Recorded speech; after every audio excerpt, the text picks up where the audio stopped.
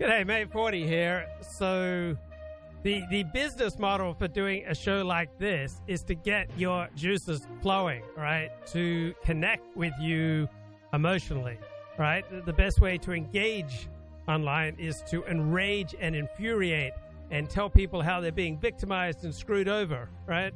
By the establishment. I mean, if you're on the left or the right, that's the business model, that you are being screwed over by the establishment.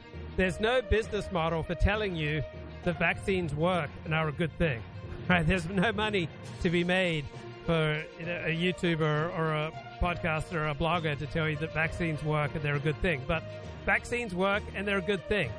There's no money to be made. There's no excitement to be created. There's no enormous audience to develop telling you that overall the elites in first world countries did a pretty good job responding to COVID. I think the United States, Great Britain, France, Germany, Japan, Hong Kong, Taiwan, Australia did far better than I expected in responding to COVID.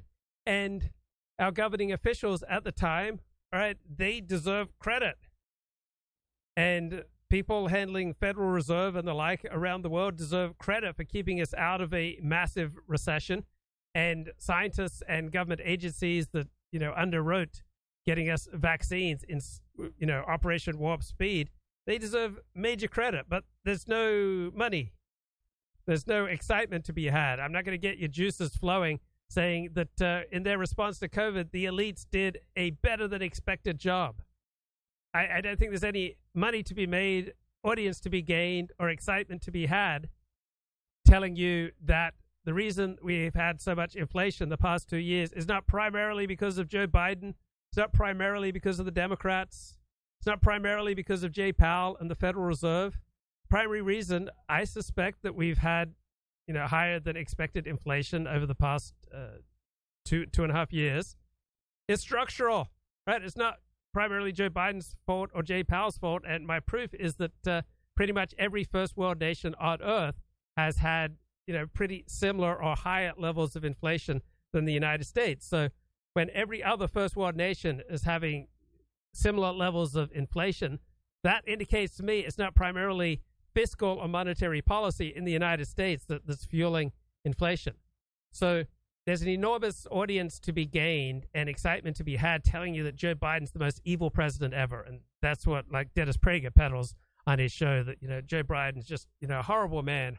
The worst man ever to be president of the United States in Dennis Prager's lifetime. I don't believe that. I don't think the personality or the individual who occupies the White House is that important. There's no money to be made. There is no excitement to be conveyed. I'm not going to get laid telling people that doesn't really matter that much who's president of the United States.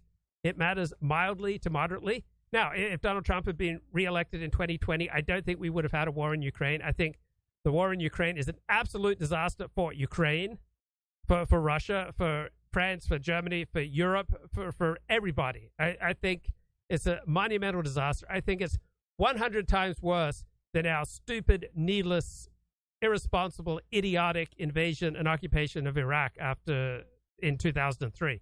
So I remember after 9/11, there was an explosion of war bloggers.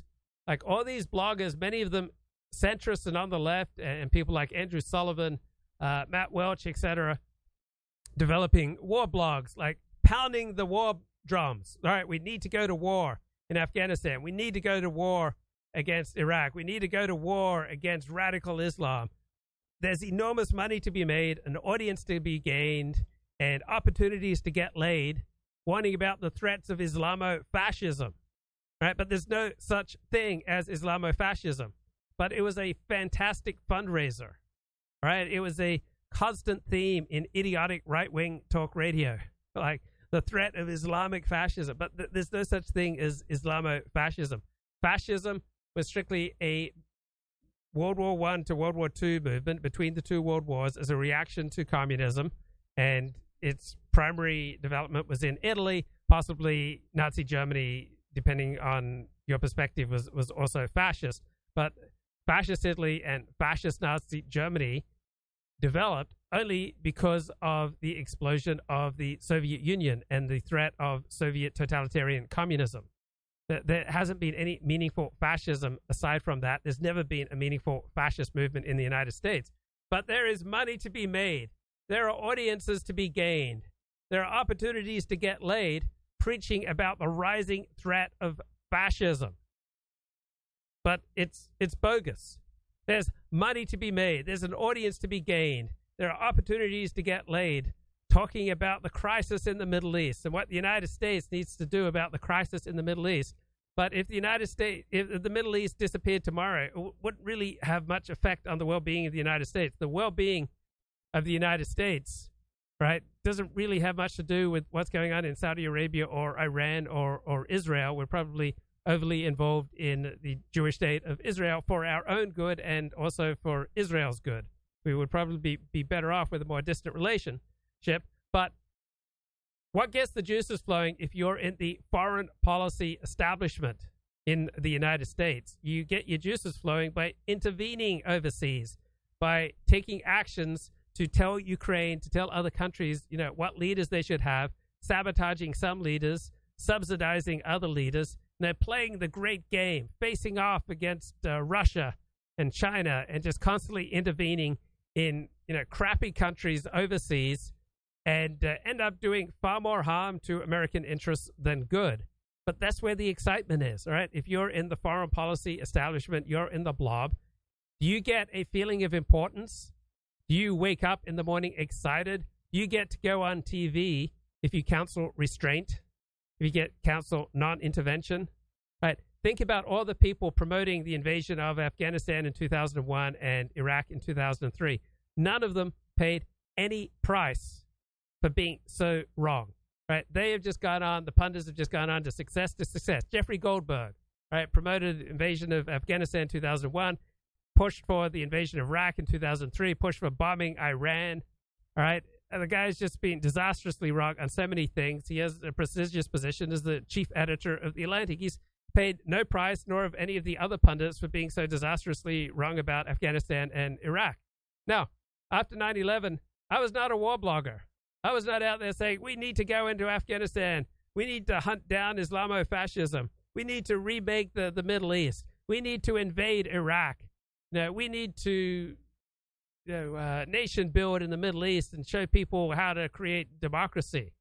And so there's no opportunity for me to gain an enormous audience abstaining from that kind of talk. But after 9/11, the war bloggers just went crazy. They discovered this new medium of blogging, and it was like, let's promote the war. So most of the things that get your juices flowing, right, that get you really excited, are not good for you, right?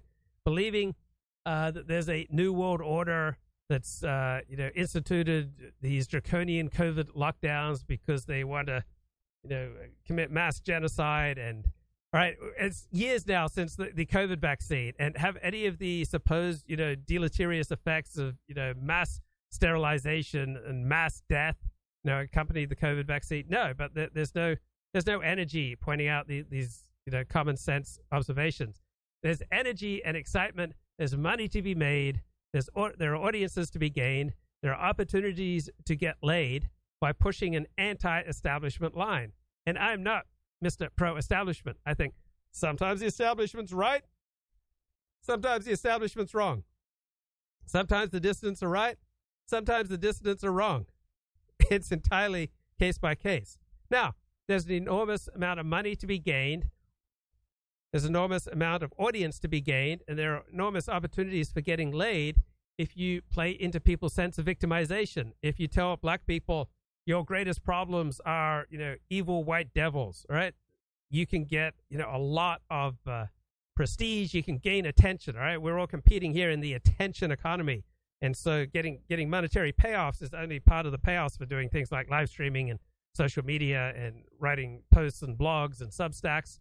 Right? You can also gain attention, but the easiest way to gain attention is to tell your in-group that they are being victimized. Tell Jews that Christians are screwing them over, that non-Jews are screwing them over in America. All right, there's an enormous Jewish audience there. Tell tell, elderly Jews in particular that the Cossacks are coming. We need to fundraise to fight anti-Semitism. There's enormous money to be made. There's enormous, audience to be gained and opportunities to get laid, promoting the Cossacks are coming. We need to fight anti-Semitism. Teaching lessons of the Holocaust, all right? A lot of money to be made, audience to be gained, opportunities to get laid.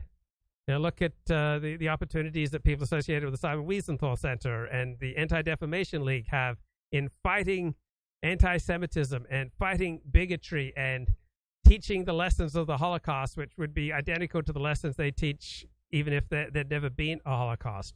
So there are all these cons, right? It's not just conservatism that's a massive con. The easiest ways to make money and to gain an audience and to get laid are to take advantage of people, all right? To show something that's bad for you and bad for them, right? I remember once I was driving along on La Cienega Boulevard and someone rear-ended me at about 20, 25 miles an hour, and I was in a van.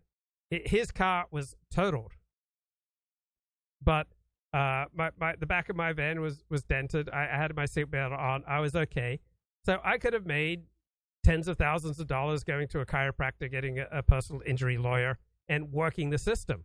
But I didn't want to work the system because I don't like the effect that, claiming that I've been injured by someone else. I just have no interest in taking on unnecessary litigation, and I have no interest in keeping a focus on myself as a victim. And Tony Robbins makes occasionally some good points, and he strongly advises against carrying out personal injury lawsuits, and I don't strongly advise against carrying out personal injury lawsuits. I think it's entirely situational.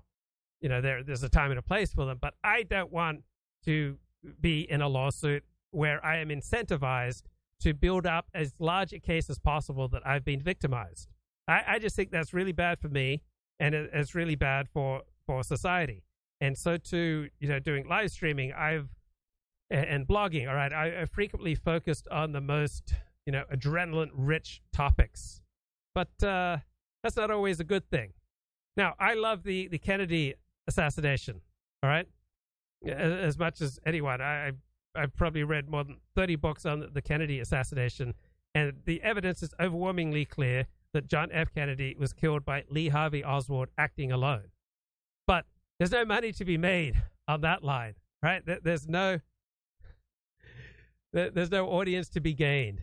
So if your appeal depends upon, peddling an anti-establishment line, it's going to inevitably lead you to crazier and crazier conspiracy theories. So even if your goal is to do good and increase happiness, like Dennis Prager claims, you're inevitably going to, go down into some rabbit hole of conspiracy theorizing. And do you ever see pundits and, major conspiracy theorists who get laid and paid for promoting conspiracy theories? Do you ever see them repent for that? Do you ever see them come back and say, look, I was wrong? You don't see that. I mean, perhaps the closest example you have is Richard Spencer, right? But he doesn't really spend much time apologizing, even though he was peddling a belief system that was absolutely toxic, right? He was promoting himself as the new Führer. Like, he was getting hundreds of people to Heil Hitler him. What he did had a heinous effect on thousands of people's lives. And he says, almost nothing about how much damage he's done to other people, how much damage he did to Donald Trump and to the cause of populism and the cause of MAGA in this country. If you think those are good things, Richard Spencer did incalculable amounts of damage, but don't expect him to spend much time thinking a second time about the damage that he's caused. There's no money to be made or audience to be gained. Now, Richard is brilliant with his hot takes in that they compel your attention. So the modus operandi of Richard Spencer, the through line through everything he does, is how can I maximize attention? Sometimes he maximizes attention by saying thoughtful, counterintuitive things, but the underlying ethos, the underlying psychological need, the personality that his political insights are coming out of is command the most attention for me. And that usually does not lead in a good direction. Right? That's not usually good for either the individual or the people who follow such people. Now, what people like Richard Spencer and Ben Shapiro and Dennis Prager and Andrew Tate and Joe Rogan have in common is that they are charismatic. They make you feel alive. They get your juices flowing, but most of what makes your juices flow is not really good for you. From first grade to 12th grade, every year Dennis Prager was just automatically elected president of his class because he was just so charismatic. And he's been a broadcaster for 40 years. And how has he managed to sustain this career? By continually saying interesting things. How do you continually say interesting things 15 hours a week on a nationally syndicated radio show? You inevitably dip into conspiracy theories that are bogus, like this one. I'll tell you, I've not said this on my radio show. I've not said this publicly till this second. Whoa.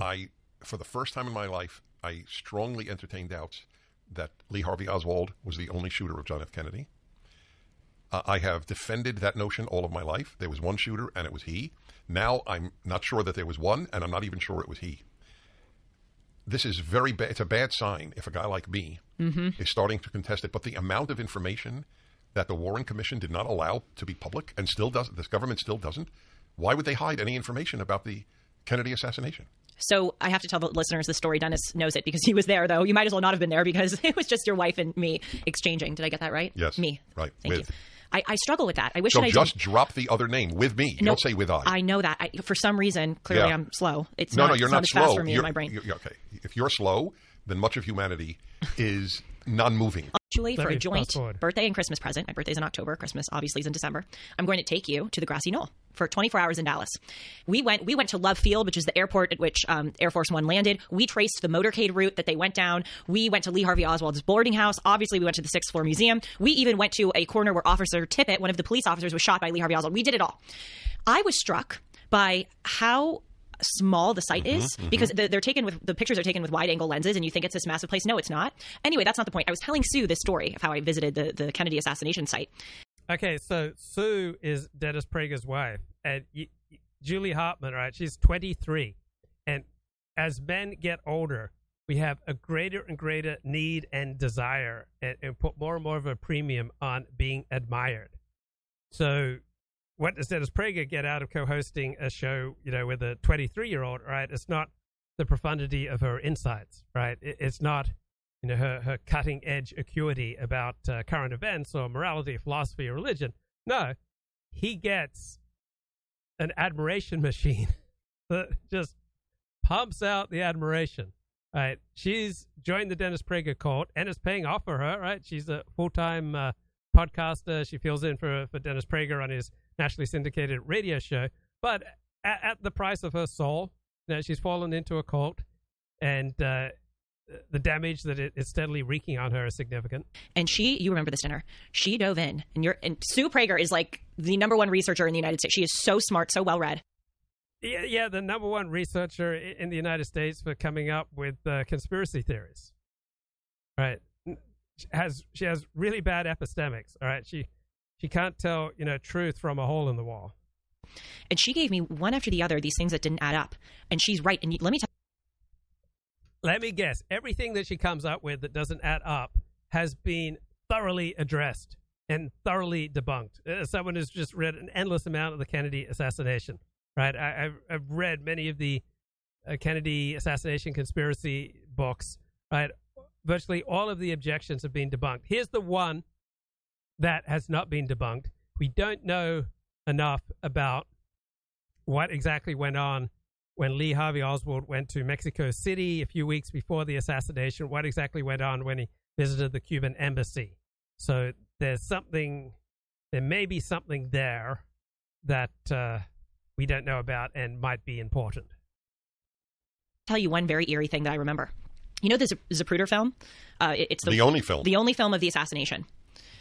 If you look... It's not the only film, the assassination, right? There are 29 films and people taking photos of the assassination, right? There's other film and pictorial, evidence of the assassination, not just the Zapruder film. Look at it. It's a terrible video to watch, but it's also fascinating. There's a first shot, and President Kennedy leans forward. No, the first shot didn't hit anyone, right? The first shot hit the pavement, and various law enforcement officers, saw that there was, a bullet had gone into the pavement, and they were like, what the heck is that? The second shot went into John F. Kennedy's back and then came out his throat here, which is why he is bringing his, hands. He's bringing his hands here to his throat. Right? That's what's going on there. Clutches his neck. The second shot, which again supposedly came from behind because it was supposedly shot by Lee Harvey Oswald in the 6th floor museum or depository. Now it's a museum, then it wasn't. From behind, but in the Zapruder film, he lunges backwards, not forwards. If he were shot in the head from behind, as is the narrative, he would have fallen forwards. That's the way movement and gravity works. But in the video, that second shot that hit his head goes backward. Okay, she doesn't have a clue about what she's talking about. She'd realize that if she spent a little time researching this. So, what revelations, what evidence has come in that has caused, Dennis Prager for the first time to strongly entertain doubts Lee Harvey Oswald was the only shooter of John F. Kennedy, or if he was even a shooter of John F. Kennedy, has absolutely nothing to do with evidence. No evidence has come in. Right? Nothing new has been revealed. It's just that all the rewards that Dennis Prager gets as a public figure, the nationally syndicated right-wing talk show, is to be anti-establishment. And this is the kind of nutty conspiracy rabbit hole that you go down when all your incentives, all your rewards are to reach for more and more conspiracies. So Dennis says it's a bad sign if a guy like me is starting to contest it. Yes, it's a bad sign. But Dennis thinks it's a bad sign about America. It's a bad sign about America's political system and America's academia and America's news media, right? But it's really just a bad sign about Dennis Prager that he is willing to push, such poison into the American soul for the sake of his own, feelings of fame and being the center of attention. Why would you hide any information about the Kennedy assassination? Well, virtually no important information about the Kennedy assassination has been hid. To the best of our knowledge about it, right? And this idea, the third shot, all right, so the third shot from Lee Harvey Oswald is the kill shot, blows John F. Kennedy's head, wide open. So, what's going on here? All right, so Zapruder was one, by the way, of at least 32 people in Dealey Plaza in Dallas who made film or still photographs at or around the time of the shooting. So the Zapruder film is not the only film of the assassination. So the second shot, right? The second shot goes into Kennedy's back, comes out his throat. Then the third shot, what Julie calls the second shot, why does his head go back with the deadly headshot? So I read Gerald Posner's 1993 book, Case Closed, and Posner writes, but if the president was struck in the head by a bullet fired from the rear, then why does he jerk so violently backward on the Zapruder film, which recorded the assassination? To most lay people, the rapid backward movement at the moment of the headshot means the president was struck from the front. And that's what you would think if you don't know much. But you had an iTech optical system did a computer enhancement of the Zapruder film for a CBS documentary in 1967. Right, so this knowledge has been out there for many decades. Discovered when the bullet, right, the final of the three fired by Lee Harvey Oswald, hit JFK's head. Right, he first jerked forward 2.3 inches. And then he began his movement backward. So why did the president jerk backwards when hit in the back of the head by a bullet fired from behind him? Because the bullet destroyed the president's cortex, right? That causes a neuromuscular spasm. That sends neurological impulses from the brain down the spine to every muscle in the body. And the body then stiffens, right? And the strongest muscles in your body will predominate. And these tend to be the muscles of the back and the neck. So that's why when most people encounter a stimulus, whether it's a pretty girl smiling at them or a boss frowning at them or a loud, unexpected sound, their first reaction is to jerk their head back and down and to compress their shoulders, right? Because these muscles are the strongest, right? You get a stimulus, you're tighten in the neck and back. So when you're activated unexpectedly, expectedly, when you're thinking, right, when you're thinking really hard, when you're straining, right, you're going to feel a tremendous incentive to try to tighten your back and neck muscles, which will bring your head back and down onto your spine, compressing your spine. So with Alexander technique, we can learn about this fear reflex, right? When this fear reflex of tipping the head back and down onto the spine, shortening the spine, when it becomes a habit, when it becomes habitual, tends to lead people to walk around with the head permanently tilted back with the neck and the shoulders compressed. So that makes movement as well as emotions and thinking more awkward. So freedom comes from letting go, from noticing and releasing and inhibiting this unnecessary fight or flight reflex by releasing the tendency, inhibiting the tendency to compress the neck and the shoulders and to consciously free the neck and to release the head to lead your spine into length, moving forward and up.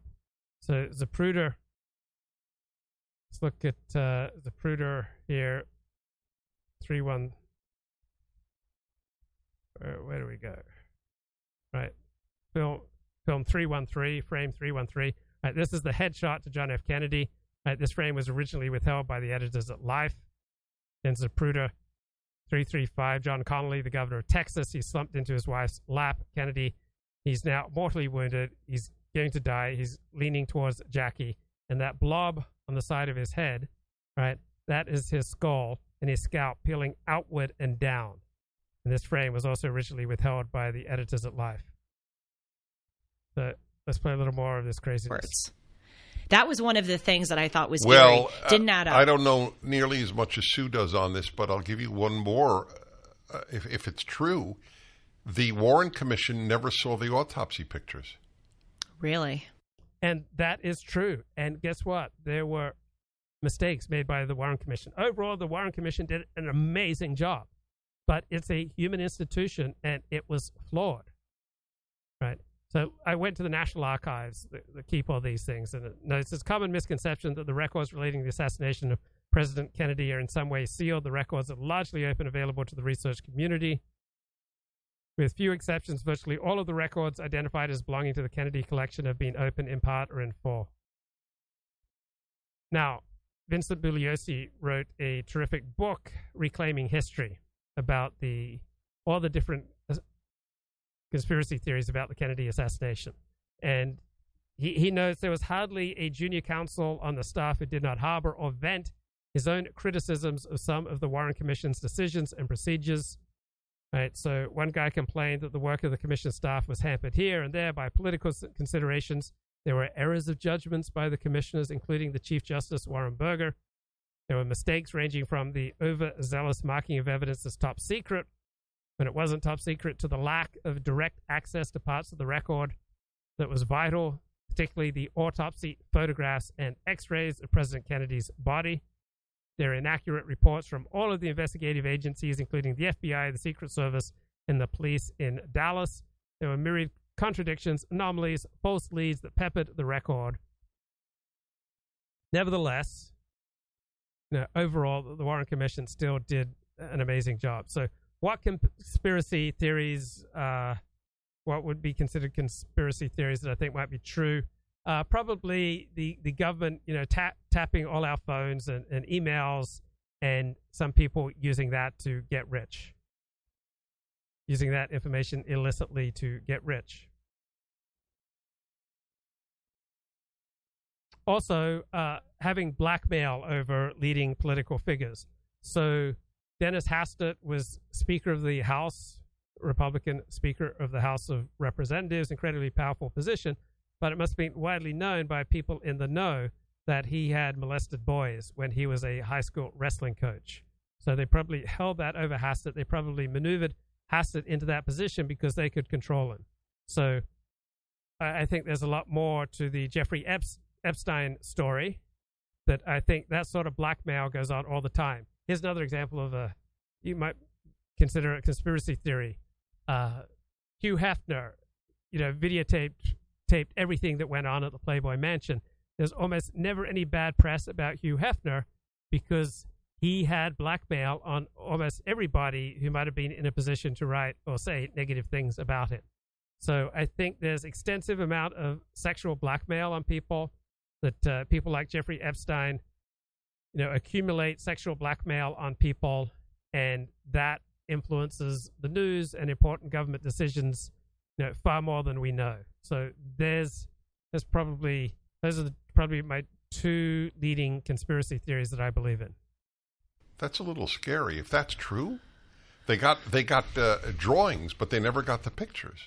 Why didn't they get the pictures? All right, look, it's a very the whole thing's disturbing. How did we even get onto the Kennedy assassination? Oh, because I usually could trace things I know, back. I usually can too. You were talking about your grandfather seeing the horse and buggy, and then the man on the moon, right? And then because I said the moon. Some people think the moon landing was a conspiracy. That's how we got there. Well, look, Dennis, a lot of I hate to say it because I don't like to consider myself to be a conspiracy theorist. I've never, at least to my knowledge, entertain them.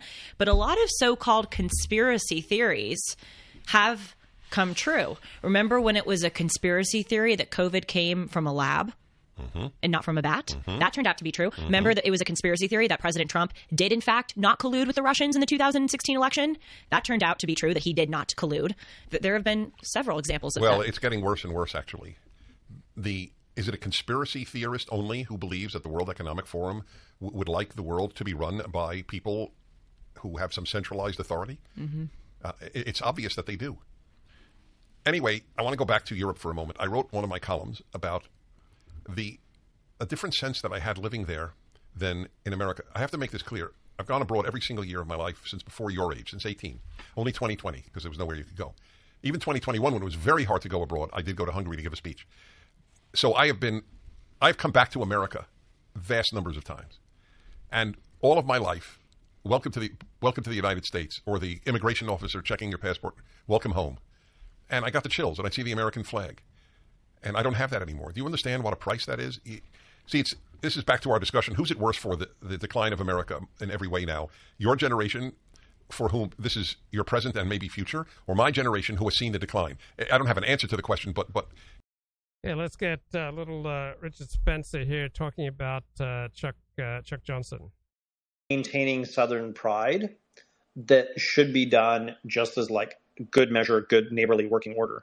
But increasingly, when they're like flying the stars and bars in Israel, right, during their pro-Netanyahu protests, or when they are like making these homages to, calling for a national divorce, which is a Marjorie Taylor Greene talking point, like, fuck these people. Like, they're not...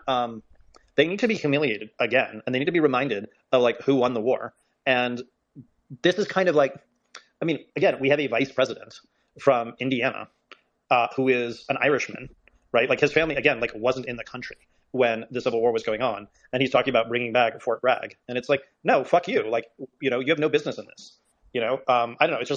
It's maddening to me that like these people are even allowed to have we would not tolerate somebody who was an immigrant coming like 10 minutes ago lecturing us on like the Civil War. It's absurd, and like we have this guy, Vivek Ramaswamy or whatever his name is, like lecturing us about affirmative action. And it's like, bro, you showed up 10 minutes ago.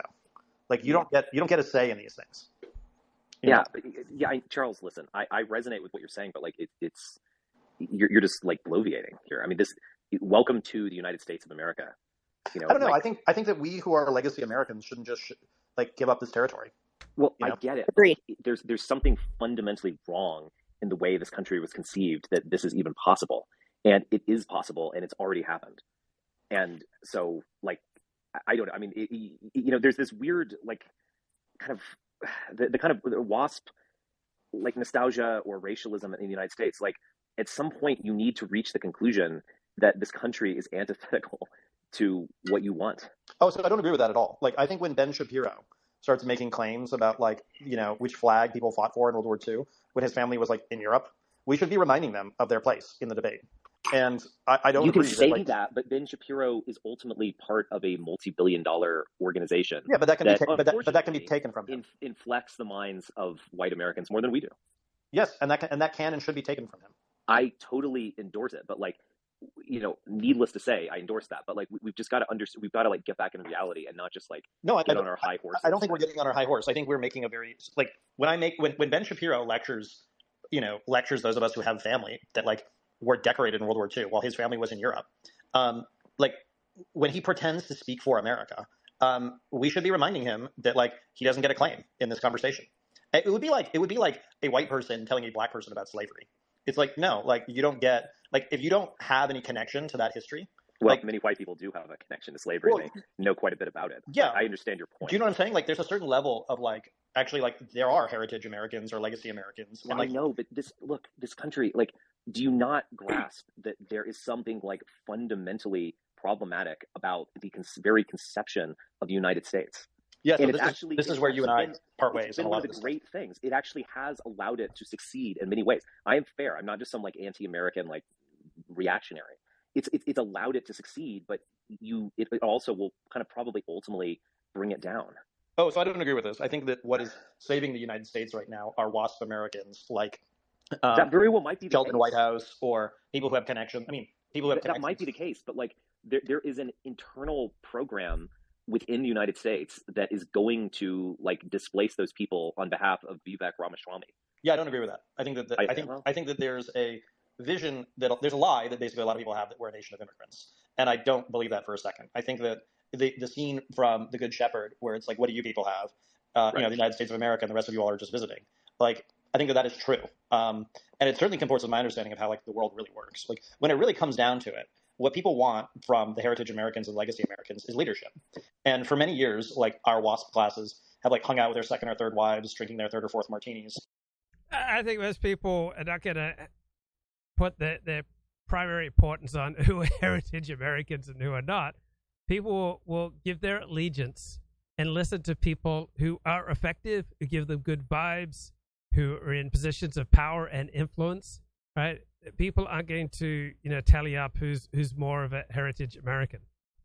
All right. So to the extent that Ben Shapiro is successful, is because he's meeting people's needs. Right. To the extent that Vivek Ramaswamy or Oprah or Joe Rogan are successful, is because they're meeting people's needs, whether they're meeting their needs through encouraging delusions, but the power of being a legacy American is just not going to be overwhelming for most Americans. It's not their primary consideration. What's primary consideration for most people is what's best for me and for my family, right? And who's a legacy American and who has more claim to be a legacy American is just simply not how the world works. And I'm coming back here 1,000 times if I have to make this point. I mean, when these idiots look up in the sky, they see a face like mine looking down at them. At the country club. But, like, we saw what that got us, right? That got us the presidency of Donald Trump and really of Jared Kushner. And it got us a kind of looting of the treasury. And it got us, like, where we are now. And so I think what's happening is that just as in all moments of crisis, like, there are people who are rising up and coming back and basically, like, making it clear who's in charge and who's not in this country. And, one of the great – Joe Biden is one such person, right? Like, the No Malarkey tour, like, was there ever any more waspish sentiment than that? I mean, he LARPs as an Irishman, but we all kind of know that he's very British to the core. So yeah, I mean, I honestly think that like we've kind of allowed the multi-culti, anything goes, whatever kind of thing to go on. But like, it's time to be serious about like who's in charge of this. Yeah, Charles. I hate to sound like a conservative here, but like there was a gay pride Dionysian like mystery cult festival on the White House lawn this past weekend, just as a reminder about how serious these people are. And who cares? Well, I kind of agree with you. In a way, I don't care because I'm so like over it. But like, let's just not pretend that. And question in the chat: why is Charles Johnson so delusional? Because it's exciting. Because I've had my own share of delusions, and so to the extent that what's going on with Charles Johnson mirrors my own experience, it's very exciting to be cutting edge, to telling tough truths that no one else is saying. Also, Charles Johnson's a very intelligent man who has been incredibly influential at times. He introduced Matt Gaetz to his wife. Charles Johnson played a significant role in who was selected to go to work for the Trump administration. All right? He's not a nobody. Right? This man has had his finger in many stories. He's been way ahead of the curve on many stories. But everyone's a mixed bag, right? I don't dismiss Charles Johnson because he overstates some things. He's wrong about some things. I think he's delusional about some things. He's also way ahead of the curve on a lot of things. So there's a lot of nonsense when you listen to Charles Johnson and read Charles Johnson, but in the nonsense, there are some gold nuggets. These are ultimately serious people. They're like ultimately able to rule this stuff. No, I mean let the queers fly their rainbow flag. Who cares? Well, I get that, but like there was something shockingly So why does Charles Johnson always act like he holds secret knowledge about literally everything? Because he does hold more secret knowledge than almost anyone we know. And he's probably more likely to spill it than almost anyone we know. The price of listening to Charles Johnson is you have to put up with a lot of nonsense, but you'll on a fairly regular basis get some real insight into what's going on that you will not hear anywhere else. Right? He's the type of man who can change history, right? Because he's very intelligent. He does know a lot of secret information, and he knows a lot of people, right? And he has abilities to, form connections with, very powerful, very influential people. And so, don't be surprised if Charles Johnson, dominates some future news cycle. And just because he's wrong about some things and delusional about some things doesn't mean that he doesn't also bring some valuable information to the party at times. Official about it all that I think a lot of people were reacting to, and I really understand them in a way. I mean, again, I don't dwell on any of this stuff because I'm just so over it and whatever, but like it's... And why is Richard just so over it? Because it's no longer going to give him an audience, give him income, and make him an incredibly influential or powerful person, right? Because it has no utility for his magnification and sanctification of himself. That's why he's so over it. That's what I think anyway. Right, play a little bit more. It's a real thing, and I don't like. I guess I'm just ultimately much more like I'm much more hostile towards very core ideas that have been around in America for a very long time.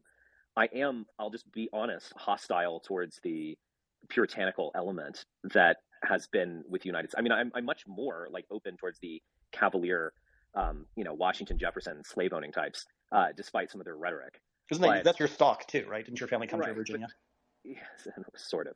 But I'm very hostile towards like a lot of elements in this country, and like our fundamental like soft power state ideology ultimately is like globo homo. I mean, let's just be honest. The question is like, what is wrong with globo homo?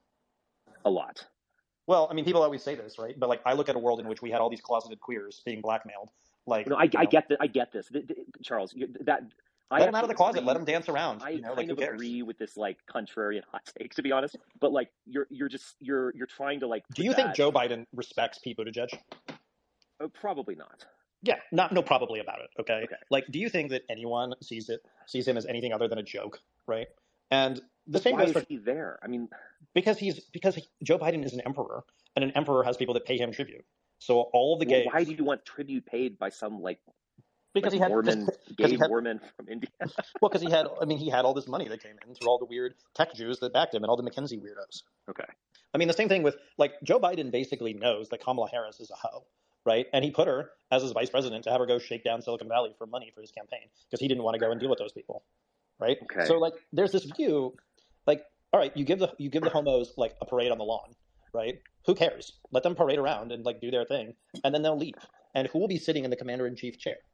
Right? I mean, it doesn't matter. It's like one of these things where it's like, it's this symbolic bullshit of like, it's one thing if it's in school. I get right? your perspective. Like, I get that I agree that it's symbolic bullshit.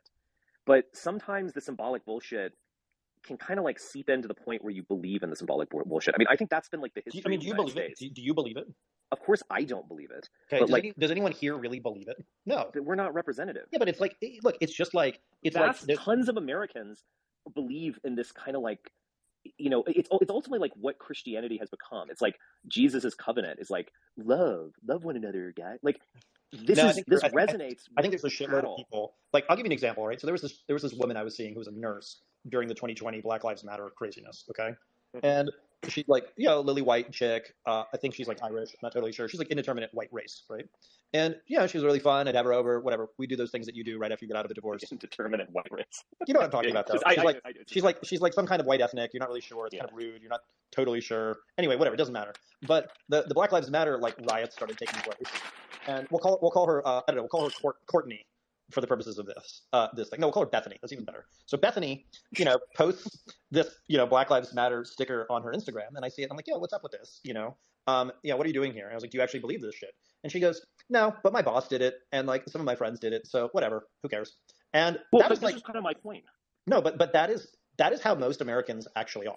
They are, okay, whatever. You need me to like wear the flag pin that's like of the queers? Yeah, sure, I whatever. think a lot of Americans really believe in this goobly gobbly nonsense about like all people being equal and loving one another. I mean, this is I guess I'm getting real deep here, but a lot of people talk about this stuff as like a replacement religion or something. I mean, this is Christianity. Like, this is what Christianity has always been about, and it's why like I'm dedicating my life to annihilating Abrahamic religions by demoralizing them at the very core. Good luck. Maybe you'll be the first. No, I'm not the first to try, but like this will happen because this is like they're all going out. Maybe. Like, let's just be frank about the fact that all of this goobly gobbly nonsense directly appeals to most people. Nah, I think it's one of these faddish things in life. Okay, I want to play some excerpts from a conversation between the two hosts of Decoding the Gurus, a couple of lefty academics. This is Chris Kavanagh speaking first. He's Irish, and Matt Brown, psychologist from Australia. Jung, who is a Jordan Peterson fan. And I debated with him about Jordan Peterson to some extent. And actually, even before all the RFK stuff happened, we talked about, the role of debating to address scientific issues. And if that thing ever comes out or it's on his channel, you'll hear all the same arguments that came up the next day being discussed ahead of like the Rogan thing happening. So it's quite funny. But we have a slight difference of opinion about the value of debates, don't we? I mean, you have a positive opinion because you enjoy arguing. I have the correct opinion that they're useless because they obviously are. No, I don't think. Do you agree? Yeah, we don't. Sadly, we don't have a strong disagreement with this because I don't think, in general, they are they're absolutely no. Debates are compelling. They're entertaining. They are not usually terribly useful in establishing truth. So let me play a little bit more here from these blokes at Decoding the Gurus. Like they maintain the sense of grievance, and that's the bit that I'm going to find. I think could stay with us, which is that they're just adding to this big dossier of how we was wronged, and it's like I tweeted about this, but it's very much like the World War I German conspiracy stabbed in the back theory about which was this theory that the Jews and the elites or whatever, we could have won World War I, but we were never defeated on the field, but we were stabbed in the back by these surrender monkeys, and they're the people to blame for everything that's going on. I mean, that kind of resentment theory can persist for a long time and lay the groundwork for new things, for new rhetoric. So it seems like the whole COVID thing now has that role for them. I saw a tweet by Destiny, which I liked, where he basically said there's been no mass deaths, no birth defects, no mass sterilizations, no permanent lockdowns, all the list of, the things that people were saying were going to happen. None of it has happened. And it doesn't matter, right? Like that's the thing you should focus on. But like you say, there's an alternate reality where they were all proven correct about like everything that they claim. But I feel a little bit that that's priced in to some extent now. Like you can see that narrative has like taken hold on the right, and the actual facts are kind of independent from and if that's the case, then I don't know how many more they're going to suck in. Okay, so you can't have. This is, I think they're giving a useful but superficial perspective. You can't have a strong in-group identity without it also being accompanied by a strong sense of victimization. All right, you strongly identify as a Jew. You will strongly identify with the suffering of the Jewish people, and the stronger your in-group identity, the more likely you will be to have negative feelings about out-groups. The stronger your Christian identity, the more you will think about and feel Christian suffering, and the more animus you'll have towards non-Christians. So there is no strong in-group identity without a tremendous sense of how your group has been victimized, right? Ties are wonderful, but ties, as Jonathan Haidt points out, bind and blind. Right? When you build up your in-group identity, you become blind to the suffering of out-groups. It just ceases to matter to you. But you can't have a strong in-group identity without taking on this sense of victimhood. And it's not something that's unique to the right, right? People on the left have it, blacks have it, Jews have it, homosexuals have it, white Christians have it, the Japanese have it. And every strongly identifying in-group has intense feelings of victimization and negative feelings about out-groups. And having a strong in-group identity is a wonderful way to lead a life. I love it. As a convert to Orthodox Judaism, I love my strong in-group identity. I got to admit, though, it binds me and it blinds me, right? I don't lose much sleep over Arab suffering, Muslim suffering, even though Arabs and Muslims have suffered terribly, but because there are group conflicts between Jews and Arabs and Muslims, in particular over the modern Jewish state of Israel, all right, in the aftermath, in the presence of that ongoing conflict, all right, I primarily just think about my own side and the suffering of my own side and the victimization of my own side. With that view, because like you say, I think like if you're on the right, that's your narrative about what happened in COVID, but that was also your narrative during the pandemic, right? Like, so are there many people now, and lockdowns aren't still going on, like mask wearing has been kind of reduced in most places as an obligatory practice. So I think the kind of reaction that a lot of libertarian types had, it's losing power because it's not happening. Right? They can't talk about the Australian death camps anymore because they're not there. Yeah, no, I hear what you're saying. I think it is priced in, and the people that wanted to feel grievance and resentment, as you say, felt it at the time. And if you want to be angry and feel resentful towards some villains who done you. Well, they don't understand any in-group identity is going to come with an intense feeling of victimization. It's not just some right-wing thing, right? It's just the way that social identity works. Sorry, Matt. I saw a comment by Adam who was pointing out that McConaughey is a multimillionaire. So like, why do it, right? Like, why are they doing that? And I think the thing to note here is what our friend CoffeeZilla mentioned, which is compared to us, McConaughey is fabulously wealthy and doesn't need anything, right? He could just do nothing for the rest of his life and he'd be extremely rich. But he lives in an environment surrounded by other rich people, including like self-help multimillionaire moguls. And like there's the two things. There's the one about like his baseline is other rich millionaires, right? So that the more money thing is all relative. But the second thing is, a lot of people who are financially stable, whenever or even like fabulously wealthy, they really want something else, right? Because they're not just satisfied by being wealthy. Like they need other things to make them feel like they have meaning. And that's why you see, tech bros like Jack Dorsey going off to meditate in caves, or Mark Zuckerberg waxing lyrical about Brazilian Jiu-Jitsu now, right? Like they need to have a sense of meaning and spirituality to be more than just like somebody with a high bank balance, I think. So it is a similar dynamic to why do you find wealthy, well-educated people joining cults? Because they want magic in the world. So yeah. Yeah, exactly. People like someone like Trump, for instance, would feel like, even though he's fabulously wealthy compared to people like you and me, he would feel subjectively nowhere near wealthy enough because he's comparing himself to people with serious money and would like to be able to lord it over them. So whatever your social milieu, you're going to be comparing yourself to them. I mean, I see this amongst my family, people that I know that, drive Mercedes-Benzes and send their kids to the very expensive schools. And suddenly they're surrounded by other people that drive a slightly more expensive model Mercedes-Benz, and their kids are going, okay, you want more Dennis and Julie, you get more Dennis and Julie. We discussed it a little bit last episode. Why is it that American youngsters, and not even just youngsters, just Americans, are more jaded than it seems the people who you observed in Europe? By the way, is it right to say Europe, Romania, and Bulgaria? Totally. That's just Eastern Europe. Eastern Europe, okay. I was saying this to you last night on the phone. It's very difficult right now to be young. It's always difficult in some ways to be young, but especially now. So why is Dennis Brigg having all these private, daily phone calls, text messages with a 23-year-old woman? Because she gives him the admiration that we aging men just strongly crave. Because, again, as I said to you on the phone, what is the incentive to work hard when merit... Oh, I want you to know something. I'm sorry for interrupting, nope, but fine. You will be happy in this case. I cited you on my radio show. Oh, with thank you. Point. That point is bloody brilliant. Thank you.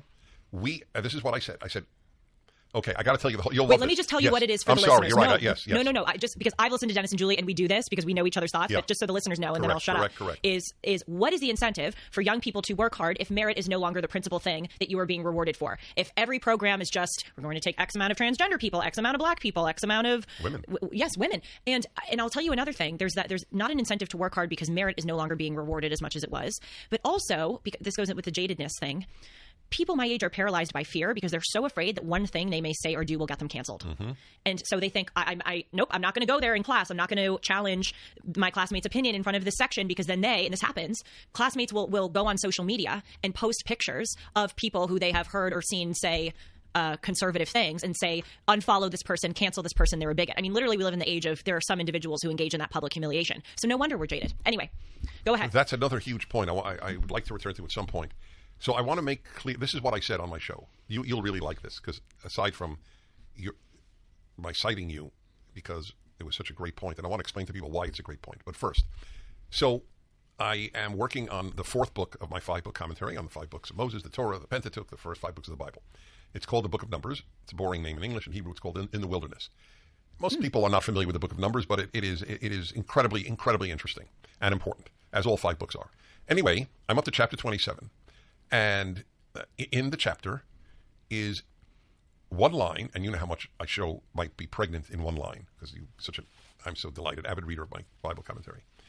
So it speaks about, there were 2 brothers, Moses and Aaron. So Aaron had a son. Aaron had 3 sons, actually. Two died at the hand of God. It's a separate issue. But one was the high priest. So he succeeded Aaron, who was the high priest. His son succeeded Aaron. But Moses' sons did not succeed. Neither succeeded Moses. And who did? A man named Joshua. He was the successor to Moses. And Joshua was not only not related to Moses, Joshua was of a different tribe than Moses. Why did God pick Joshua? And it says why. Because he was such an excellent man. He was a courageous man. Look, there are advantages to choosing leaders on merit. There are also advantages to having things just hereditary, right? Kings and queens tend to be a hereditary position. So different approaches have different advantages and disadvantages. It's not like, one approach is always the best. He was one of the 2 spies who differed with the other spies who said Canaan can't be conquered. I don't want to get into detail, but he's a very great man. And this is the point that I make. This, in one fell swoop, killed one of the most powerful impediments to progress. Choosing people not by merit. Well said. Oh, it's huge. Joshua became Moses' successor, not because of family, not because of blood, not because of paying off anything. Merit. Period. End of issue. It started with that story. Moses' sons, we hear nothing about. Must have bothered Moses. Aaron's son succeeded him. Why didn't my son, or one of my 2 sons at least, succeed me? Not necessarily. A lot of parents don't want their children succeeding them. A lot of parents think their kids are idiots. A lot of parents are threatened by their own children's success. Because there was a guy with more merit named Joshua. And that we are undoing the bases of civilization. I now have another book for you to read, because you read books like people eat candy bars. They do, with the same joy, except this is more lasting. And it's titled Who Prospers? Oh. Yes, Lawrence E. Harrison. I read this many years ago. And he asks the greatest question, the most important question. Why do some societies prosper and others don't? Yes. This guy spent his life, he was an American scholar, thinker. He spent his life with USAID. That's how we're... I can tell you why some societies prosper while others don't. Right? Societies filled with high IQ people, they prosper. Right? Just that one factor accounts for about 70% of the variation in economic growth. Just the average IQ of society. Right? One little test accounts for about 70% of variation in economic prosperity. And with economic prosperity comes, power and influence in the world. So it's not because of familism or this book that Dennis is citing. For a big international aid thing. And he was in Latin America most of his life, and the head of the missions in various countries. And he asked the great question, why is North America successful and South America and Latin America or Central America not successful? And this was one of his biggest reasons. They have familism. We don't. You want to give a job in Latin America? You give it to your son, your son-in-law, your cousin, your uncle, your this, your that. In America, you gave it to the best guy. Totally. We are going backward. The whole anti-merit thing, and that's when I cited you, the whole anti-merit thing is backward. You cannot prosper as a society if you don't reward merit. Period, end of issue. You can't. You know that there's an Asian student, he had, what is the highest score on SAT? Oh, I saw this. What is the highest possible? 1,600, he had a 1,590. Yeah, 1,590. And he was rejected by 6 colleges. Yep. Oh, it's total discrimination. Oh, total. It's because he's Asian. Yep. Harvard did this to Jews in the 1930s. There were too many Jews. That's a very famous story. Yeah, you're right. So the United Airlines is reserving half of its places for pilots to women and men. Okay, so that Asian kid with a 1590 SAT, he's going to be just fine. All right. In the United States today, because of affirmative action and other things, merit is not the only determinant of success in life. Merit has never been the sole determinant of success in life, but this Asian kid with a 1590 SAT score, I'd say the odds are 99% that he's going to do quite well in life. In fact, I would say the odds are 99% that he will do better than those who got into the Ivy League in his place on the basis of affirmative action. Minorities, not to the best pilots, to women and minorities. They may be great, they may not be. And the left, of course, the left crushes everything it touches, and the Vishu is another example. Anti-merit means the end of the society in which you live. We will now go. Okay, this idea that the left crushes everything it touches. All right, America's educational system is controlled by the left. It's also the best in the world. All right, the different races in America score higher in test results than these same races anywhere else in the world. So there's an audience to be gained. There's money to be made, right? Telling people how awful our public schools are and how evil teachers' unions are. Our public schools, our educational system is doing a damn good job.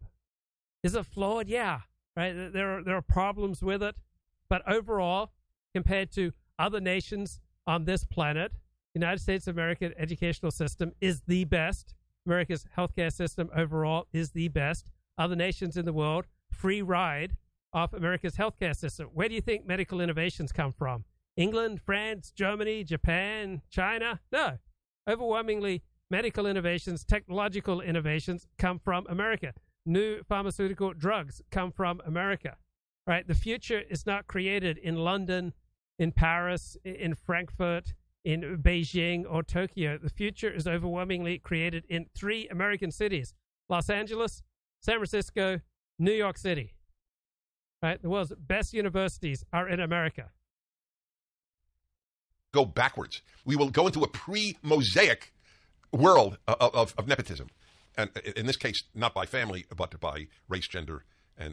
Okay, just because we have affirmative action in America, we're not going to go backwards into a pre-Mosaic world. We're not going to fall apart because we have affirmative action. Affirmative action, by definition, is limited, right? You can't give everybody affirmative action, right? It has to be, doled out here, doled out there, right? America's going to survive affirmative action, right? We're going to be a little less economically efficient, educationally efficient due to affirmative action. But we'll be just fine, right? So is there much of an audience telling people we're going to be just fine? No. You can get a much bigger audience telling people that the apocalypse is at hand, the end of the world is upon us, everything is falling apart, that the other side politically is an absolute disaster. When, truth be told, in some situations, the most left-wing communist response is the most adaptive to some situations. In other situations, the most right-wing response is the most adaptive. And in some situations, the policies pushed by the left are more adaptive than policies pushed by the right. In other situations, policies pushed by the right are more adaptive. That which cannot continue won't. So even people on the left don't like the surge in homelessness and crime that the United States is going through. So we're going to have a blowback to the disastrous policies that were instigated and inspired by the horrific terrorist Black Lives Matter movement. Let me play a little bit more here from Dennis's rant. And sexual orientation. So your point, I want to explain to people why it was such a great point. When we oppose dropping merit, we think of it being unfair to those who strive for merit. But your point is it's just as unfair to the ones who benefit because they won't work hard. Okay, affirmative action does not mean dropping merit. It means reducing the power of merit. So instead of merit deciding 100% of outcomes, with affirmative action, it only perhaps decides 90% or 95% of outcomes. Hard. That was a great point. Okay, and because we have affirmative action, it doesn't mean that people will cease to work hard. All right? People who work hard and have merit are going to succeed even in a system of affirmative action. I hadn't thought of it, Jules, and that is a big deal. So I just wanted to commend you, but that's exactly what's going to happen. So 2 things happen. The society will suffer because merit will no longer be the reason for anything, any position, any quote-unquote achievement. Merit will no longer be the reason for anything. Merit will, because of affirmative action, suddenly it will play no role in the United States of America. according to Dennis Prager. I mean, this is such a ridiculous, childish, idiotic, stupid, nonsensical, bizarre thing to say. But the incentives are you say these crazy things because you've got an audience eager to hear this nonsense because it reinforces their loathing of the other side of the political spectrum. And secondly, it says to people, it says to the ones who work hard, don't bother working hard because we're not choosing by merit. And it says to the minority, whatever that minority is called, sexual or gender or race, there's no reason to work hard. You're going to get ahead just because of your gender or race. And that was the Dennis and Julie show. No, it's such a... Right. So even with affirmative action, you think that the beneficiaries of affirmative action will truly succeed in life if they never work hard. Right? Even beneficiaries of affirmative action will have to work hard if they're going to succeed in life. Yes, everything that you said is spot on. If you follow the everything you just said is spot on, right? That's why you co-host a show with someone who's pretty and 23, and she's constantly telling you how everything you're saying is just so brilliant and so wise. Route. It's actually the most not equity, I don't like the word equity, but equality inducing, diversity rewarding situation that it'll bring about all of these values and these outcomes that the left proclaims that they want. Yeah, so now she's arguing that deciding things on merit will bring about diversity and all the outcomes that the left won't. Well, if different peoples have different gifts, right, it's not going to bring about diversity, right? Some groups are going to be really good at certain business sectors and are just going to absolutely dominate them, right? Do you think that many black families will be able to operate small businesses and outcompete, Korean American family businesses, Japanese American family businesses, Chinese American family businesses? Right? Not many will be able to outcompete, the formation of the, and the commitment and the diligence of the, hardworking Asian family, right? Different groups, different peoples have different gifts. I really believe that if we encourage and create an environment where people can prosper and based on their merit, then we will see representation. We will see black. Right, there's absolutely no reason to believe it. Just completely fatuous assertions here. But this is the kind of nonsense that Conservatism Incorporated promotes, because conservatism, generally speaking, refuses to accept that different peoples have different gifts. And so they think, if we just decide things on merit, then we're going to have, massive amounts of diversity and, everything's going to be wonderful. Wait, you're going to have large swaths of society that are not diverse if things are just decided on the basis of merit and accomplishment. In, leadership position, they say, how many House of Representatives members are, but we will see all of the things that the left claims to want. Well, you've been through PragerU. You see how diverse racially it is. Well, and there is no affirmative action. None. Okay, I have a few. Yeah, come on. Really? You really think, Dennis Prager often has said on his radio show that, he would practice affirmative action in favor of black people, that you hear the very different way he treats black callers. He's much more kind and understanding and gentle and nurturing towards black callers, holds them to a completely different standard than any other type of callers. Come on, do you honestly think that PragerU has no affirmative action going on? Few thoughts. The first one I just said is principle. Julie Hartman, I like her, but she wouldn't have a job without a type of affirmative action here. She doesn't hold her job on the basis of the merit of her insights. Dennis Prager does not hold a job on the basis of the merit of his insights. Right? He holds a job on the basis that he provokes certain feelings in people who are conservative. He has a job because he produces what sounds like profundity and moves people that they are getting something really deep and profound. Julie, meets some need, but more she's showing that, hey, conservatism can be, hot and hip and cute and young and blonde and one that there will be diversity if you do merit. You and the Torah commentary, I just have to say, it's such a winning combination because the Torah is so wise and you are so wise, and there is yeah. How come I never get that? How come I never hear that? 40, you're just the Bible is so wise and your biblical commentaries are just so wise. It's such a winning combination, right? This is why she has a job.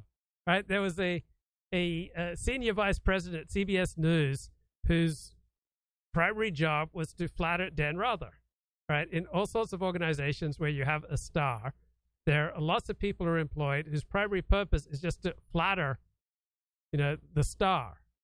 And so Julie Hartman's primary purpose at Salem is to flatter the star, and Dennis Prager is so needy for flattery that he's set up a full-time position for his flatterer-in-chief. You'd think one would be embarrassed, but when you have overwhelming needs for flattery and admiration, right, they supersede your best judgments. Look, it's a lot easier for me to do a show, like Jim Goes Saturday Night Massacre, get 1,000 live viewers, give hot anti-establishment takes, build up my viewership, my income. The reward for doing a show is not just money; it's attention, it's connection, it's interaction, it's meeting people, it's having people tell, oh wow, such an amazing take, going against the establishment on COVID vaccines, JFK or whatever. There's a huge reward. It's much more difficult to produce things that will have a smaller audience because you're not pushing a toxic product. And do you have the fortitude and the maturity to appreciate yourself, to appreciate when you do good or strive to do good? And even though it's not as, easily appealing and compelling as when you're pouring poison into America's soul, like, Dennis and Julie unfortunately frequently do. But you can reach a level of maturity where you don't need your company to hire someone to flatter you full time. Right? You don't need to produce content that gets big views by pushing something that's really bad for you and for other people. Right? You can learn to give yourself the attention that you so yearn from pretty young women. Right? I can give myself this attention. All right. It's a lot easier to get it from, the Julie Hartmans of the world, but I can grow up and I can say, hey, 40, good job. All right, I was wide awake at 2 a.m. this morning. I tried to stay in bed, but it was the final day of the Ashes, just an amazing, of the final day of the first Ashes test, just an amazing conflict between the Australian and English cricket teams, and it was due to start at 3 a.m., and I had things that I wanted to write on my blog. So I was up at about 2:15 a.m., had my 1 cup of coffee, and I just started, working on my blog and, making notes for this show. And I took my cold shower. I had my supplement. I had my modafinil. I did some exercises. I did, prayer and meditation. I did my 12-step work. I got aligned spiritually. And it's like, good job, 40. You're doing all these good things. You're going to make a show out of these points, and to the extent that your show has any effect on people, it will have a positive effect.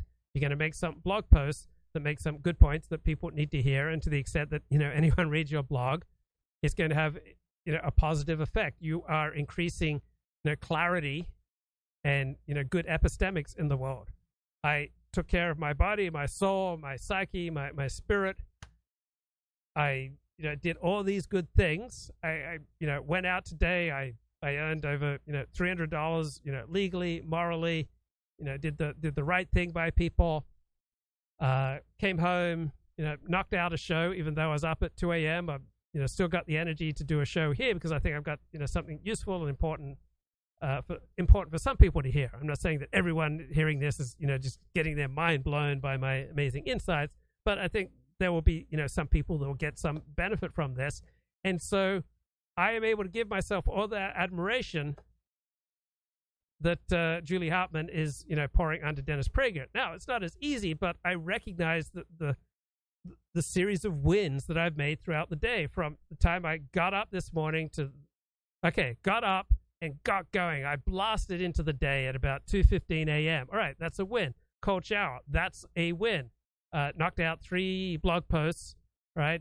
That's a win. And speaking of winners, Elliot Blatt, what's going on, bro? Blessings, bro. Blessings. Blessings. Listen, All right, listen, Luke, I'm worried about you sleeping on the floor. This is possibly problematic. How is your hips? Do your hips get ground? If you're sleeping on your side on the floor, you're going to put a lot of stress on your hip. My hips are great, bro. I wish I could show you like the ease and the joy I have with movement, because I do strain, counter strain exercises every morning to let go of unnecessary tension, and then I practice the Alexander technique. So I feel so good, bro. I was up at 2:15, and yet I'm pumping with energy, and I'm free. Look at my face, head, neck, back relationship. Like, I'm a 57-year-old man, and I virtually never have any physical aches and pains. All right, you win. I'm just looking out for you, bro. Okay, sorry about eating. So I had an interesting day yesterday. Remember my tales of my sort of delinquent, quote-unquote, employee? Yes. So we got into a big row, and we couldn't communicate with one another. And every conversation that we had was oral, it was on the phone. And I kept making a point, right, that he would refuse to accept because it didn't redound to his benefit, right? The point he was making was within his interest, right? Yep. And I presented him with the objective facts of the situation, right? And it was like nothing would penetrate. Like he couldn't contemplate my side of the story. He had his side of the story, and he was locked into it, and wouldn't relent from it. Wouldn't take on board what I was saying, right? And so I said, listen, we can't talk on the phone anymore. Let's communicate only in writing, because obviously I want to create a paper trail for the conversation, right? But he wouldn't do that. He wouldn't commit to writing. And is that a tactic that you ever use when you're at an impasse with someone? I think, at times, I mean, I make sure to document things. Like, I try to operate as though, everything I say and do will, show up in court one day and on the front page of the New York Times. So I put a lot of things in email to document, and I'm careful not to put other things in email or text. I text and I email with the consciousness that this could, show up in court or show up in some kind of expose. But yeah.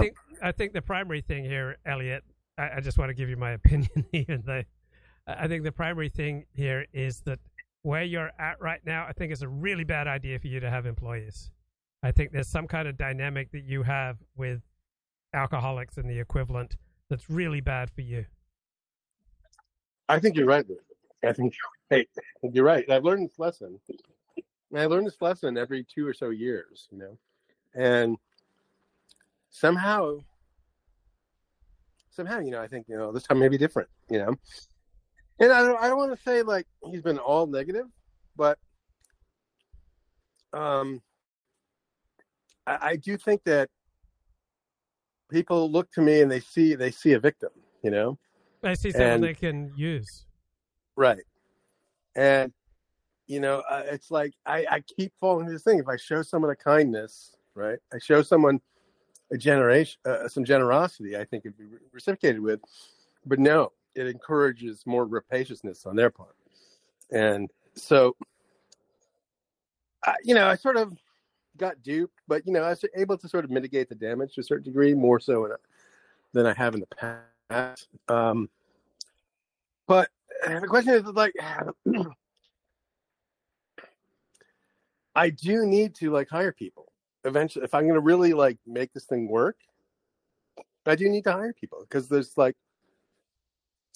so much work to do, You need to hire someone who's going to help, you have the corrective experiences so you don't have these type of relationships anymore. So I don't know who that is. Could be a yoga teacher, could be a life coach. It could be a relative. It could be a carpenter. I have no idea.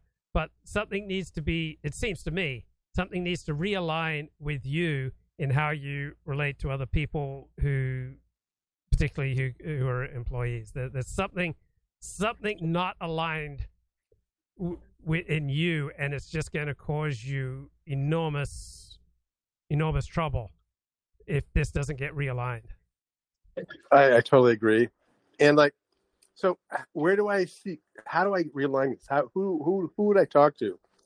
It's not like you can go on Craigslist and someone say, I need help realigning myself. I would think of ways to phrase it and put it into Google or YouTube. So, just off the top of my head, not sure this is accurate. Like, why do I attract alcoholics? Why do I attract under owners? Why do people take advantage of me? Why do I keep getting screwed over? Why do I, act against my own best interest with regard to addicts, or some combination of these questions, and see what you see what resonates. All right. Yeah, that's worth it. Because these horrible relationships are meeting a need in you. It's like, here's an analogy. I think they're not. They're not. They're totally not meeting. No, but they are. They are. Like when I came to LA in 1994 and I started going to acting and modeling auditions, I fell for a whole bunch of scams. But every one of those scams met a need in me to feel important. They fed a delusion that I could have a career as an actor and a model. And so I forked over hundreds and eventually thousands of dollars to feed this delusion. And so these destructive, painful relationships, they are meeting in you some need that you have, some delusion that you have. And I don't know exactly what it is, but you got to ask yourself, what need how is this relationship similar to other relationships, and what part of you is having a need met by having drama and excitement and danger and being taken advantage of, and do you get to feel high on rescuing people? For example, a lot of people, I once rescued a woman. She was basically living on her sister's couch, and I brought her back to my place, and the high of rescuing her, and she was cute, and we had great sex, and I took her out, and she was totally devoted to me. That high of rescuing her was just incredible. And so, do you get a high from rescuing people? Well, I wouldn't say I was trying to rescue. I don't. Yes, you're presenting a very valid psychological profile, and it's definitely one that I participated in the past. But I wasn't doing that, or at least to my knowledge, I don't think I was doing that. I needed some help. I asked a guy I know, you know anybody looking for a little bit of, side work? And he said, yeah, here's this guy. I said, okay, right? I was just trusting the quality of my relationship with the referrer, that he would refer me to a quality referee. So he came with sort of a imprimatur of this friend of mine, right? Mm-hmm. And so,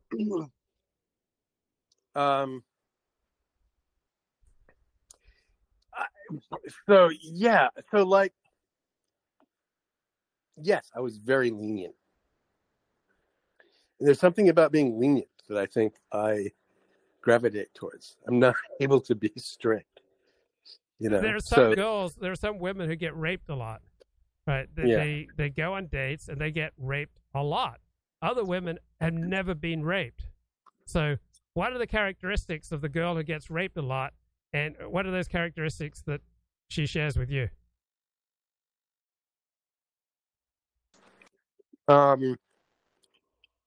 She's not aware of what she's doing to put herself in the situation. Yeah, you're getting raped a lot, not anally, but you are getting raped a lot. And it happens again and again and again. And I suspect you've only told me 5% of it, because, being raped is incredibly traumatizing. And, I want to be sympathetic. But, what you've gone through, the trauma you've gone through, you've probably only told me, the tiniest amount of it, because it's just so painful to recollect the number of times that you've been raped. Sorry, Luke, I'm chewing. One second. That's okay. I understand the trauma of being raped and the memory of all those rapes. I know. It's hard to talk about. I think you're being a little bit hyperbolic here. You don't feel like you're being, raped by people who take advantage of your kindness? No, I wouldn't say rape. Rape is a strong word. I think taken advantage of, or I'm abused at some level. But my point is, like, see, when I see situations like this, I think, wow, there's just a lot of broken people out there, and like most people are broken. And you just have to assume that going into it. And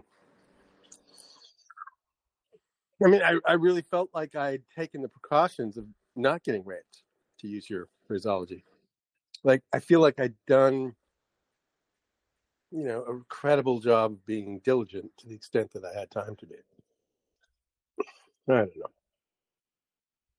But you do bring up a good point. I'm not trying to dismiss your criticism, because I think obviously if the pattern keeps repeating, there's something I'm doing that's wrong, and it's something I'm doing that's encouraging this. So let me bounce something off you. Go ahead, finish your thought.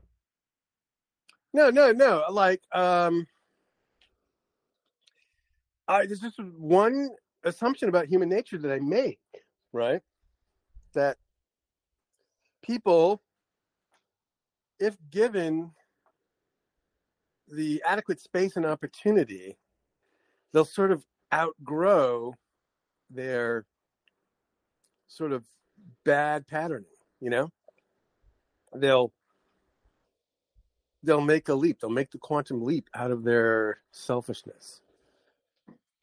And so it's an assumption I like to test. So part of it was like, here I am again. I'm going to test this theory of mine, right? And maybe it'll bear fruit this time. So I'm recently familiar with people who've been given, amazing opportunities, just, fantastic opportunities. And, they started to take advantage of them, and then they've just disappeared. Like, no word, no message. They just, leave other people in the lurch. So they were given, opportunities way above and beyond their own merits. But, right, and they sort of knew they weren't worthy, so they just ghosted. They just ghosted. Yep. They couldn't take the destruction of their self-loathing narrative. Well, something, but they were afraid of success. They were afraid to succeed. They were afraid to, because before, if you're poor and you're hurt, you can lean on your poverty as being the cause of your hurt. But if someone threatens to take away your poverty, then you're just left with your hurt, right? Then you have to confront your hurt. Yeah. Is that what I'm saying, bro?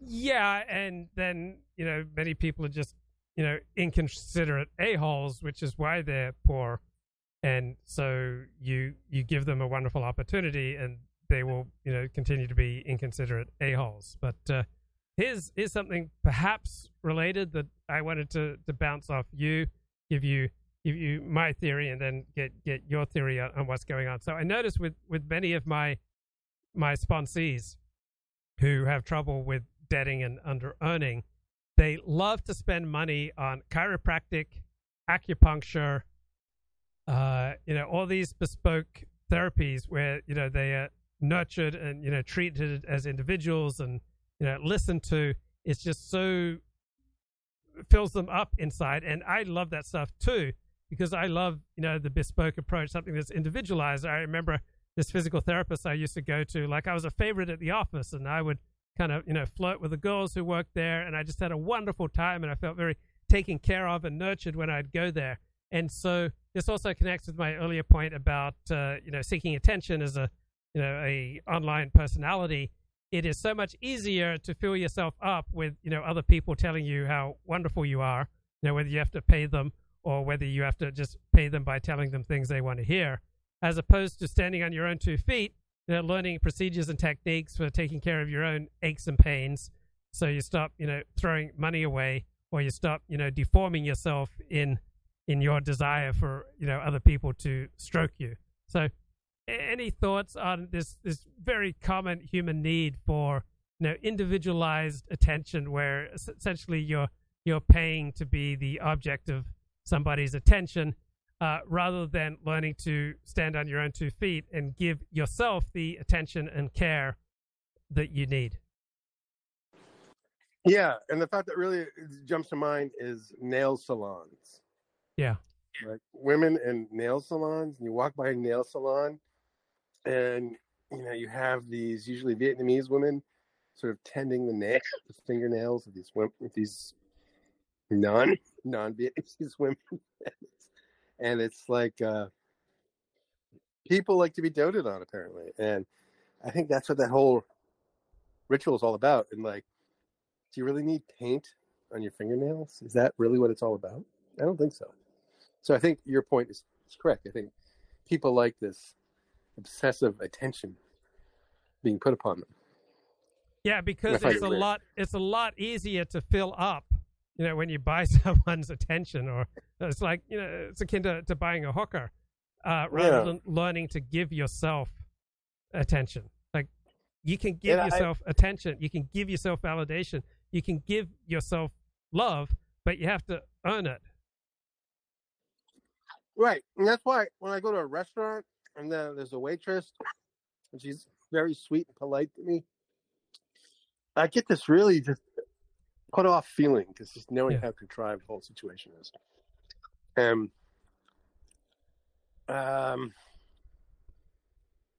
to the extent, like, you can stand on your own 2 feet. Like, I one thing I keep telling my sponsees is, like, stack up wins. If you're struggling with your family, you're struggling with your job, you're struggling with an addiction, you're struggling with social failure and humiliation, just stack up wins. Whether it's doing pull-ups, doing push-ups, taking cold showers, praying, meditating, studying the Bible, going to synagogue, going to church, joining a stamp club, going to yoga, applying for a better paying work. Like, do the things you need to do. Like, write in a journal, learn to address your unmet needs that other people aren't meeting. Learn to address your pain. Like, do the things you need to do. Stack up those wins. Learn to fill yourself up. Learn to stand on your own 2 feet. Like, I love the admiration of pretty women. Like, I find it absolutely intoxicating. And I have the privilege of interacting with, I live in and around Beverly Hills. I have the privilege of interacting with a lot of pretty young women, and I can be funny and charismatic, and I can grab their attention, and it can just, wash over me.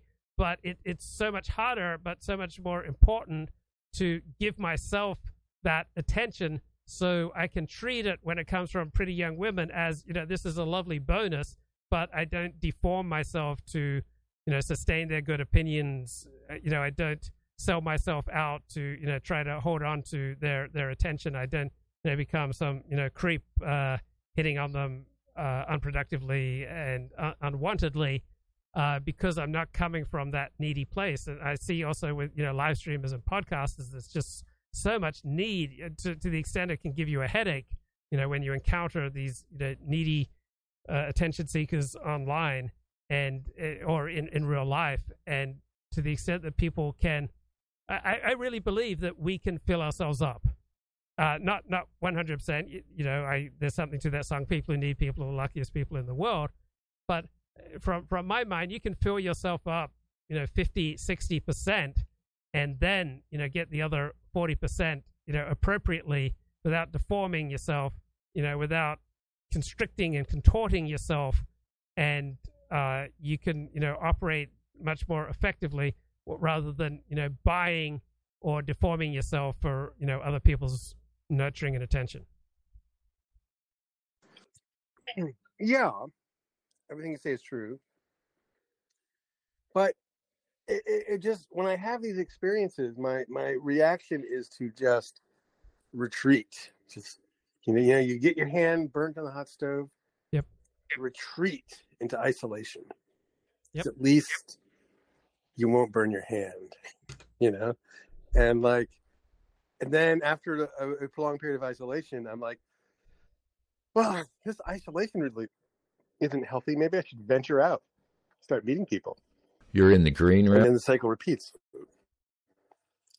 Yeah. So, you remind me a little bit of Dennis Dale. So, Dennis, I went on Dennis Dale's stream on Friday afternoon, and I talked about, major theme of my themes is how stupid much of the contemporary right is. And so I took the 48 minutes that I did with Dennis Dale, I clipped it and put it on my channel with the headline, "Why is the right so stupid these days?" Part 2. And Dennis commented, Why am I featured in the "Why is the right so stupid" broadcast? What are you trying to say, Luke? So I didn't know if this is just a joke from Dennis, but, some people have a need to be hurt. Like, some people have a need to feel victimized. Some people are just looking to be victimized. They have this narrative that other people will just screw them over. And so once they feel victimized, they can then, retreat into hurt and victimization. I'm not saying that's what's going on with Dennis, but it's just something that I see constantly, that, I saw constantly in my own life and then constantly in other people's life, that people put themselves deliberately in situations to be screwed over, because that then validates their most intensely held narratives from early childhood. Any resonance with your own situation? Perhaps. I guess. I really thought I'd sort of healed all this kind of shit. Excuse my language. But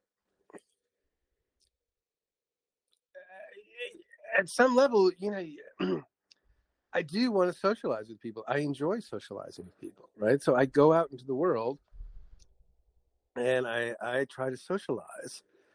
And when I socialize, I get hit with so much static, so much like LGBT nonsense, or, contorted business blow-ups.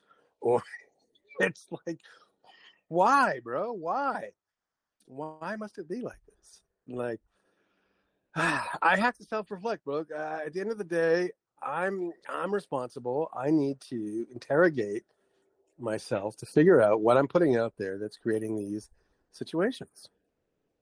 You need to interrogate whiteness, bro. Yeah, a lot of enacting of whiteness over the weekend. You see those on Twitter, bro? Just that whiteness is just spreading. Oh, so, all right, let's table this conversation. Let's just talk about one thing. So my Twitter feed, I may have mentioned this to you, is it's gotten really hardcore. A lot of like just grotesque content, and this is nothing I don't feel like I've ever sought out. I clicked on it when it appeared, but I think this piece of,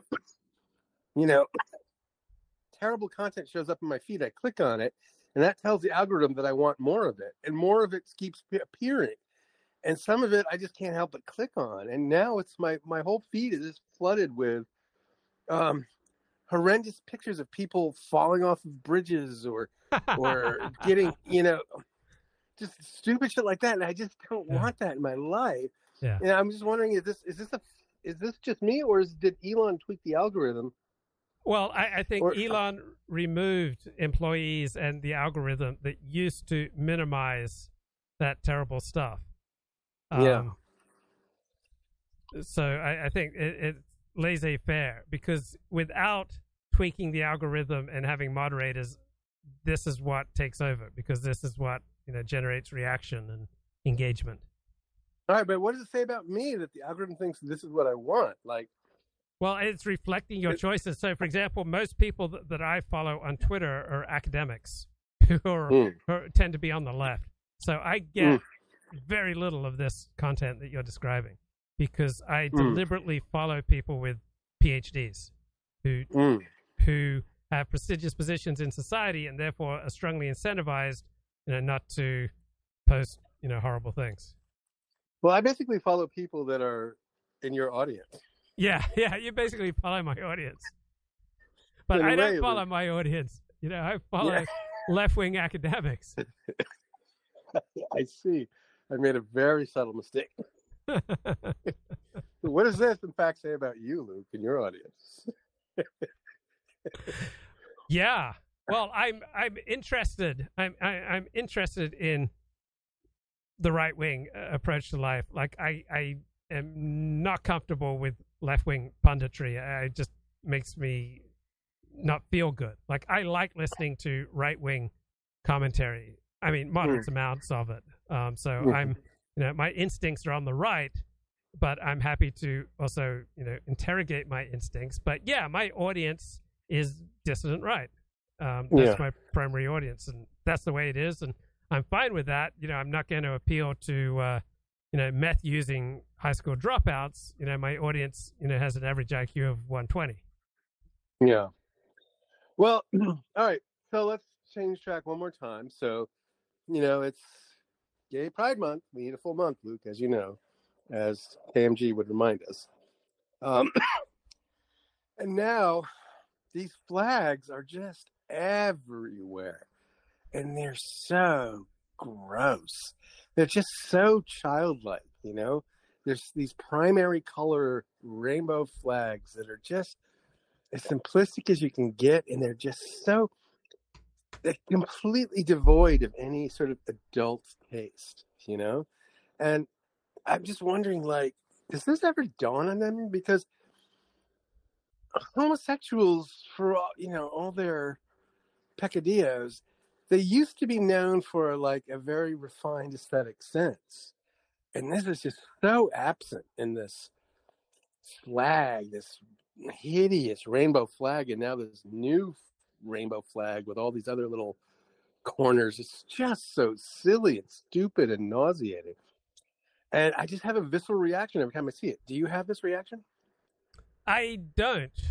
I think, I'm a ridiculous person in many ways, and I've said and done many ridiculous things. And, I find some of these expressions that you're talking about absolutely ridiculous. But I, reflect I'm an idiot too, and some of these expressions are idiotic. So no, I don't usually have the reaction you describe. Maybe more intense in San Francisco, but San Francisco is where you choose to live, and this is part of the price. I mean, you could live in a red state area which wouldn't have this. Yeah, but it really isn't just San Francisco anymore, Luke. It's like the White House lawn. You saw that hideous display. Just hideous. It would be unimaginable when I was growing up. Unimaginable. And here it is, and it's just doesn't even raise eyebrows. I just really start doom spiraling when I see stuff like this, Luke. I think because I'm so immersed in Orthodox Judaism, I don't. I'm more protected. It doesn't seem to play as much of a role. It's just much of the outside world is incredibly degenerate and perverse, and I cling to my guns and my religion, bro. Yeah, that's a good idea.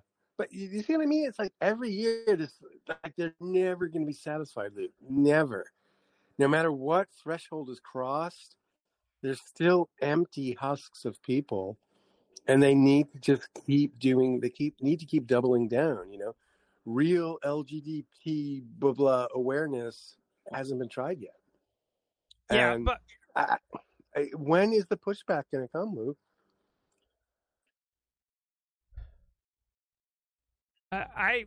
Look, when people do ridiculous things like this, I like to think that I recognize that I'm equally ridiculous in my own ways. So I don't have that. But that's not true, Luke. You're not equally ridiculous. For all jesting aside, that's not ridiculous, right? I mean, but I am, and so you. We're all ridiculous. I have it. You're infinitely tolerant on certain domains. Your tolerance and forgiveness expands beyond all healthy proportions.